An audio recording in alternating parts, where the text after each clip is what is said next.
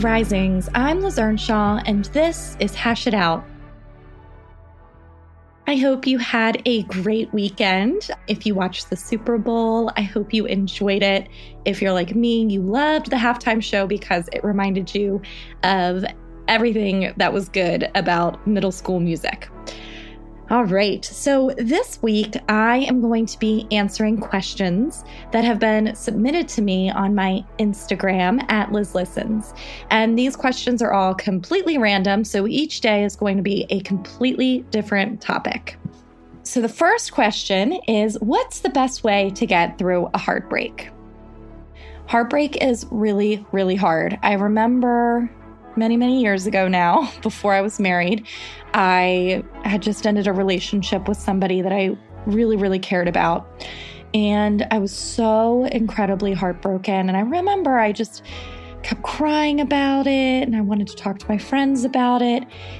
And it was a really lonely period of time because I felt like other people didn't really get it.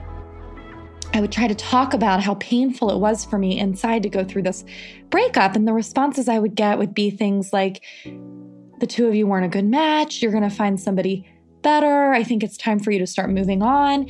And from their perception, I'm sure that it was irritating to hear about. And I'm sure that they had seen the writing on the wall for a really long time. So they had already come to terms with this. But me, I felt so much pain. And as I said, it was really isolating because after a while, I started to pick up on the social cues that no one really wanted to hear about it anymore. And so there would be these nights where I would just be crying to myself, but I wouldn't text my friends or call my friends because I didn't want to bother anybody.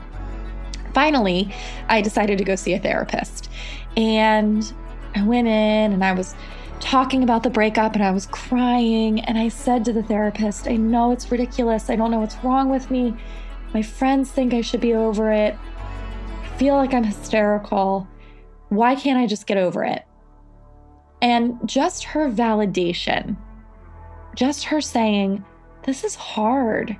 You cared about this person. Of course you're not over it, was so powerful. And I remember after that point, I said to her, this is going to sound silly to you, but the pain I'm feeling feels as if somebody's died.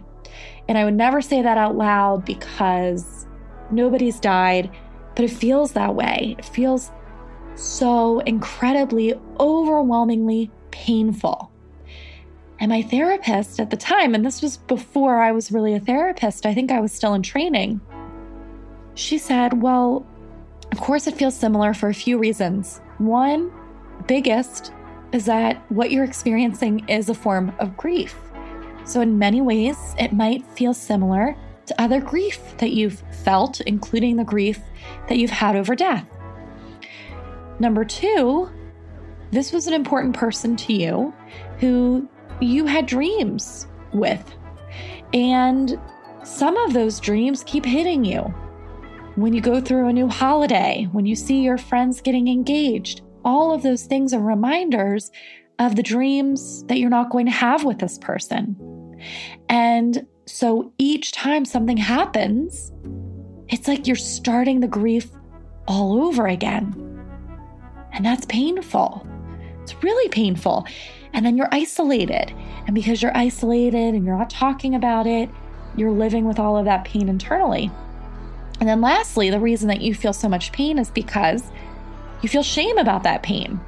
Something I talk a lot about with my clients, and by I mean Liz, is that the way we feel about our feelings can have an impact on them.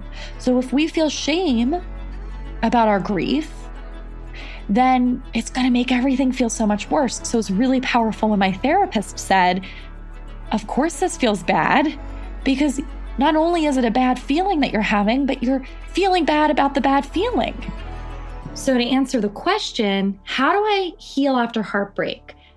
Number one, remind yourself that this is grief. Number two, unshame yourself. If you have any embarrassment or shame for how much you're experiencing the grief, for how long you've been feeling pain, try to shift that, because that shame is going to make it feel worse. Number 3, work on preparing for those big events that might upset you. Have some sort of ritual that you can do or someone that you can reach out to. And number 4, this was a suggestion that very wise therapist made to me many years ago. Set some grief time. Now, of course, we can't control our grief. If we're going to cry in the car when a song that reminds us of the person comes on, then we're going to cry in the car. It's just going to happen. But what you can do to help yourself during those moments is you can say to yourself, tonight, during my grief time, I'm going to come back to this feeling. So I'm going to try to step away from it right now because this is overwhelming me. I don't want to be crying at work. I don't want to be crying at the bar with my friends. I'm going to come back to this during my grief time. And what is grief time? Grief time is when you set a specific amount of time each day at first to lean into the grief. And during that time, you just write about how you're feeling and what you're thinking. And you write and you write and you write until nothing comes out anymore. I usually suggest that you do 20 to 30 minutes for grief time and that you have a transitional activity that you do after it that is nourishing for you. So it could be something like, after I'm done this period of time, when the alarm goes off, I'm going to go eat my dinner. I'm going to go for a walk. I'm going to paint. I'm going to take a shower. I'm going to watch my favorite comedy show. So set some grief time for yourself. What this helps you to do is it helps you to bring all of that processing that you're doing internally out onto a piece of paper. And what you'll find is that as you use that grief time, you'll need less and less of the grief time as time goes on. But above all else, please be gentle with yourself because grief is hard and heartbreak is grief.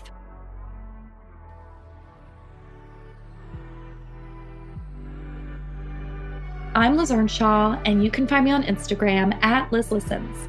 Thank you so much for listening to Good Risings. We love to hear from you, so please take a moment to leave us a review. Until next time, love on your loved ones, and when that gets hard, tune in to me to learn how to hash it out. We have some exciting news. You can now search more than 700 Good Risings episodes on the new Fathom.fm app, the podcast player from the future. Go to fathom.fm/Good Risings, ask questions, and hear answers directly from the Good Risings podcast. Good Risings is presented by Cavalry Audio.